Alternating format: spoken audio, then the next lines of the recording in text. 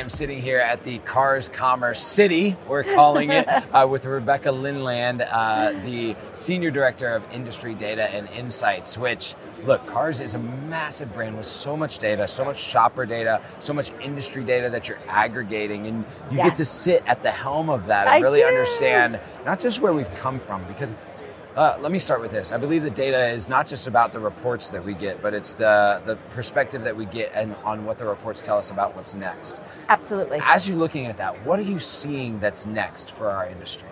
So we always are studying what's happened so that we can better understand what's coming. Yeah. Right? And we look at all different items of information, all different data points. And, you can always put out another report, but it doesn't matter if you don't have context. Right. Right? So one of the things that we're studying right now is consumer behavior. We always look at consumers. They're our lifeblood. Sure. So right now we're looking at affordability. For most consumers, vehicles are their second largest purchase, unless you're buying like a fabulous handbag or something. Right, but for the most part, or an RV or something. Right, yes. But for the most part, this vehicle is their second largest purchase. So affordability is top of mind. What we're seeing on the site is that about half of consumers say they're planning on spending $30,000 or less for their new vehicle. Wow, 50%. About 50%. Wow. But only about 12% of the actual inventory of new cars are priced under $30,000. That is a massive gap and a problem that we are going to have to reconcile. Exactly. And so there are tools that you can go on cars.com to look at for calculating your price. And we always encourage people to buy within range, right? You don't want to overspend. There's nothing worse than being car poor any more than house poor. Absolutely. Right?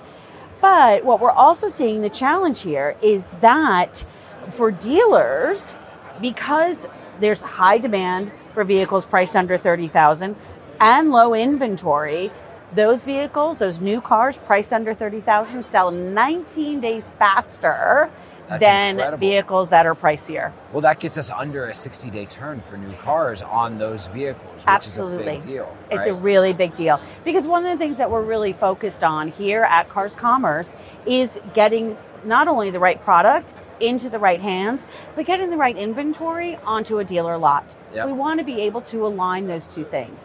When dealers are looking at vehicles, stock what's going to sell in your neighborhood. Yeah. So what is, because obviously the OEM has a lot of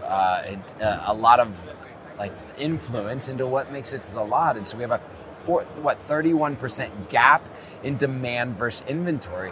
As you're looking at the reports and saying, what do we do about this? How are you encouraging dealers to meet that 31% gap? Is it leasing? Is it inventory changes? Is it used cars? Where is the best place to go? It's a combination of things.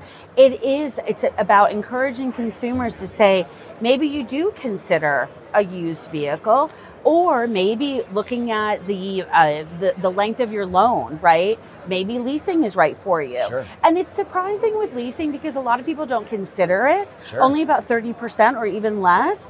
But really, look at how many miles you put on your vehicle every year and say, if it's in that 12 to 15,000 mile range, leasing may be perfect for you. Sure. 3 years time, then you turn in your vehicle, you get a new vehicle, or maybe you purchase it. But leasing is definitely something that consumers should consider. As more and more people are working from home, as they're staying or they have less of a commute. Yep. Just consider leasing. It's a great way to get into the vehicle that you want at the budget you can afford. I love this insight because we've all been talking about affordability when it comes to vehicle prices and interest rates. Yes. But to understand the exact gap of what we're seeing in consumer demand versus available inventory, I think is really keen for dealers to say, okay, how do I stock to the 31% gap that's out there in the market? Absolutely. And then you can go, again, on the site, dealers can use things like AccuTrade to look at the valuation of a used vehicle coming in. Use your service lane to stock, to find that inventory. And of course, we encourage manufacturers to look at what people are buying and what they're interested in. That's amazing. Well, Rebecca, that is a perfect insight for some of the conversations that we've had this weekend. Excellent. Thank you so much for Thanks spending so much, some time Jamie, for having me on. Yeah.